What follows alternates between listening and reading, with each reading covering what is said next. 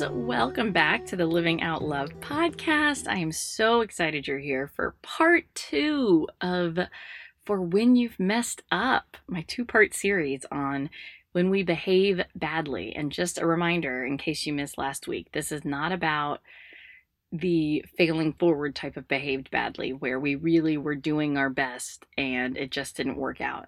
This is about those behavior patterns that we just can't seem to stop ourselves from, that we know are destructive, that we do anyway. So last week I discussed 2 reasons why we behave badly, even when we know better. We don't know how else to handle the situation, and we don't believe we're capable or deserving of doing it differently. So it's both a cognitive question of how do I break myself of this pattern, and an emotional pattern of how do I change my emotional state and get to a different belief system. I also emphasize that the reason we do things, whether that's what we buy, what we say, how we behave, the reason we do things is that we will feel a certain way. We buy the outfit so we'll feel beautiful and seen.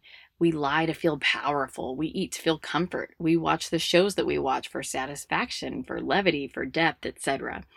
Everything we do is because we think it will create a feeling that we want. We're chasing a feeling always. And all of that was important information to understand for discovering the why behind your bad behavior. Today, we're talking about the how to heal and move forward. Let's begin by looking at the beliefs. On some level, we don't believe we're capable or deserving of doing it differently. But what's the underlying belief that's more specific to the situation? If you haven't identified the underlying belief, I recommend you make that your step 1.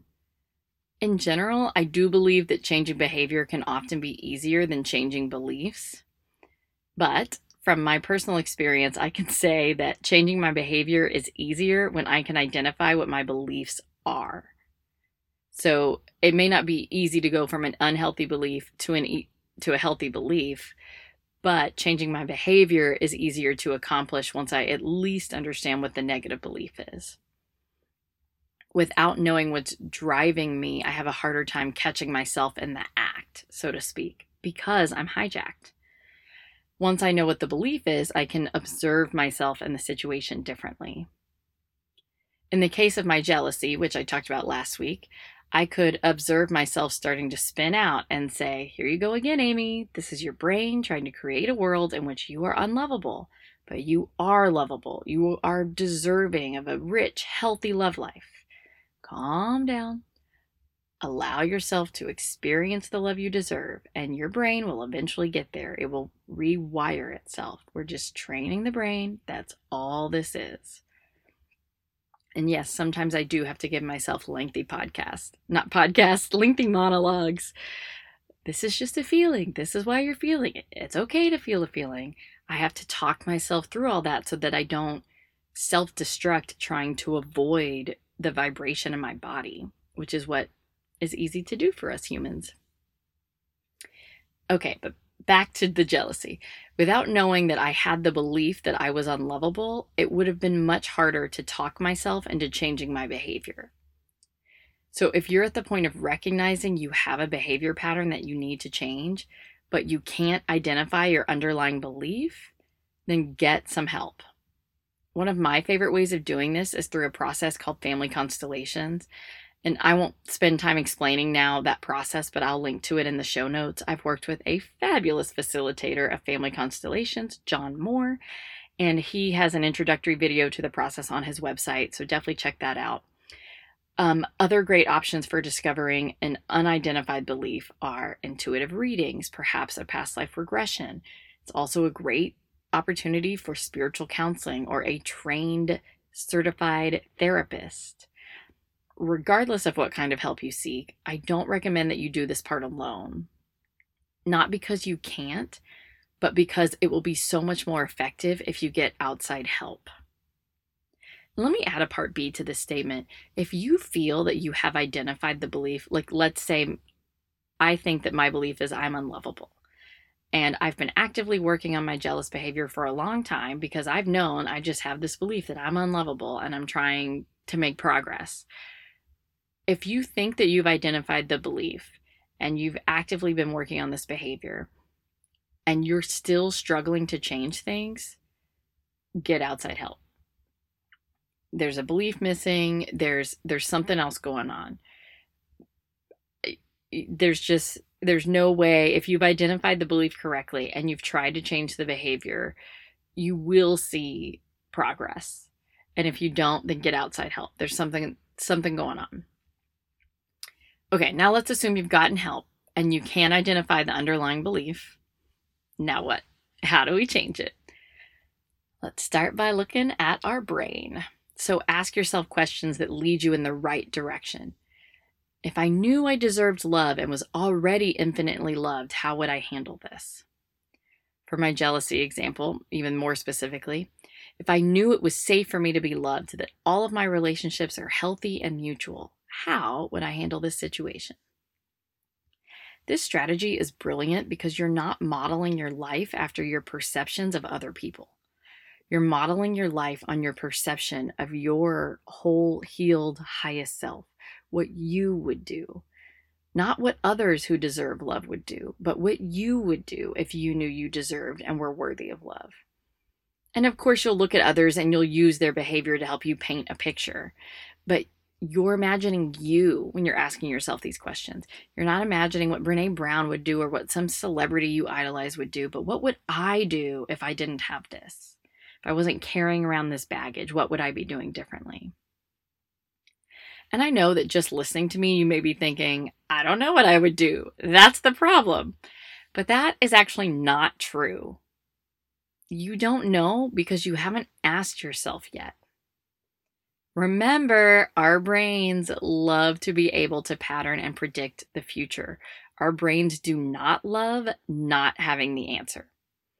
If you ask it a question, it will find you an answer.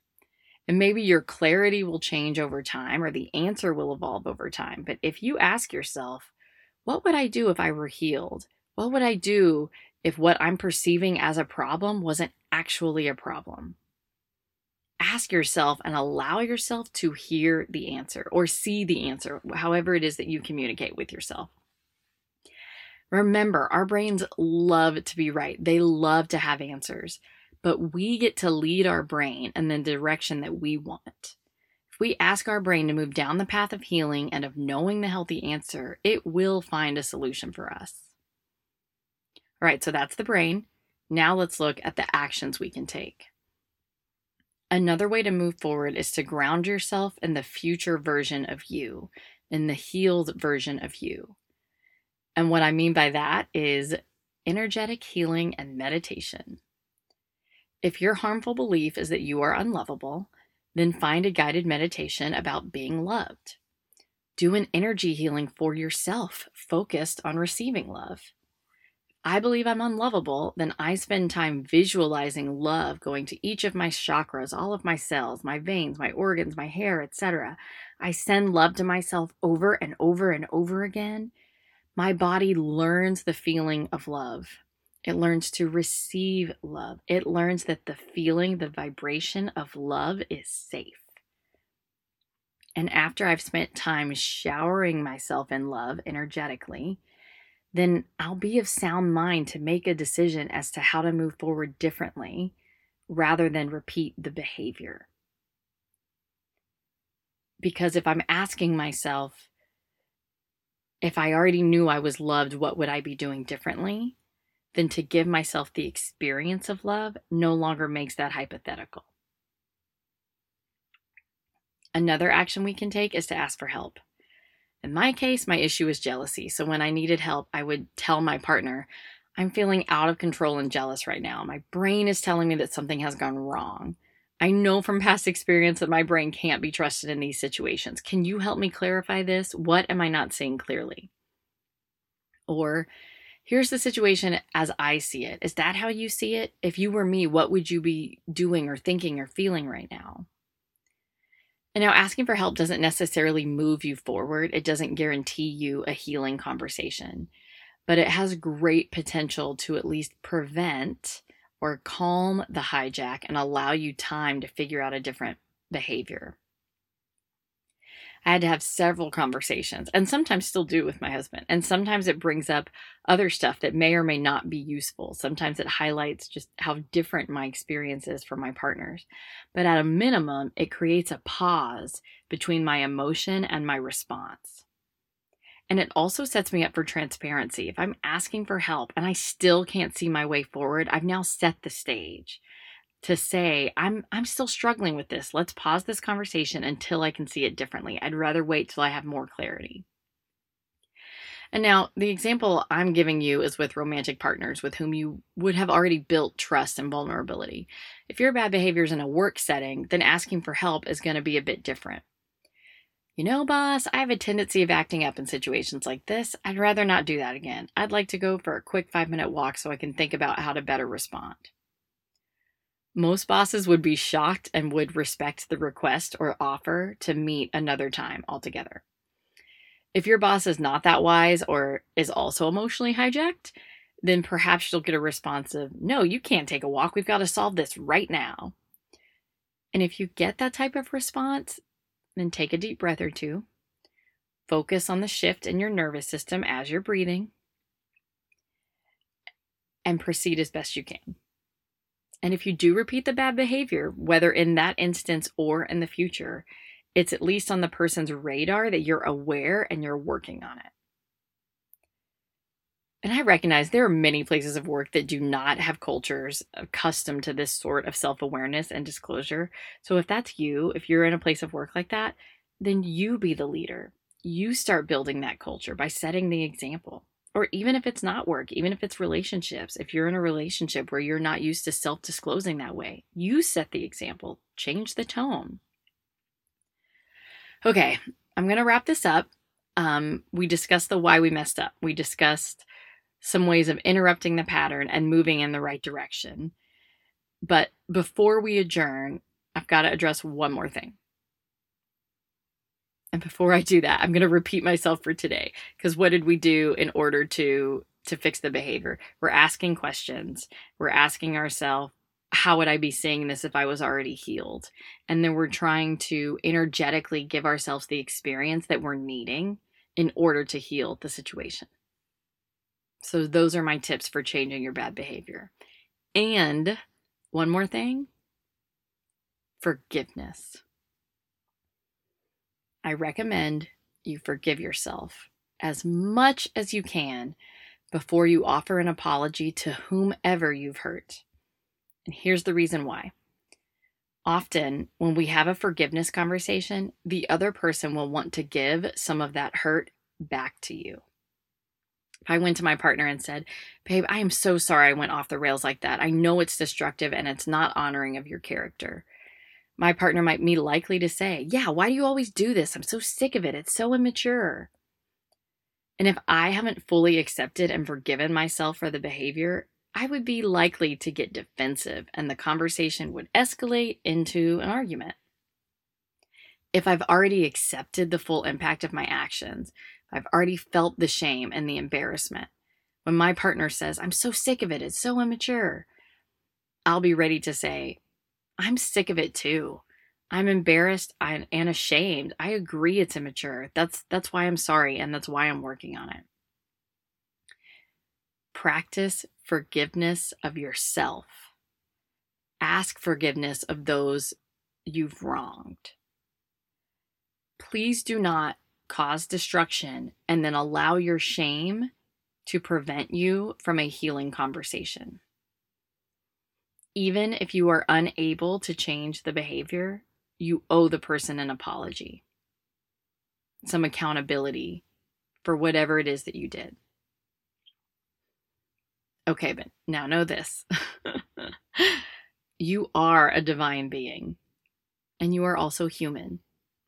It's okay to be human. It's okay to make mistakes. Learn to love yourself through the process of growth. Love yourself through the shame and disappointment. Love yourself through the revisioning, the new action steps. Learn to be compassionate for yourself in every setting. You'll be surprised at how much stronger and, quote, better behaved you'll be if you're focused on your own self-compassion. I know it's counterintuitive. We all think that we need to be hard on ourselves, but it's simply not true. There's so much research about it too. Just follow Brene Brown and Simon Sinek and all of that. It's just not true. We do need to acknowledge and feel the negative feelings. We need to have an honest look at ourselves and then the results that we've created. But we don't need to add extra judgment on top of the shame and disappointment. It's just not useful. So if you're trying to judge yourself for doing whatever you did, the reason is because you're human and you have a human brain. So just take the judgment out of it. You can experience the shame and disappointment, but don't add that extra layer. Oftentimes we can indulge ourselves in the process of judging ourselves, and it almost makes us feel powerful. Okay, rather than feel my shame and disappointment, I'm going to look at it and judge myself for behaving so badly. And because I'm judging myself, it makes me feel like I have a handle on it, like I can dissect it and I can understand it. But understanding it doesn't give you the handle on it. Feeling the feelings gives you the handle on it. Being able to redirect your brain gives you the power.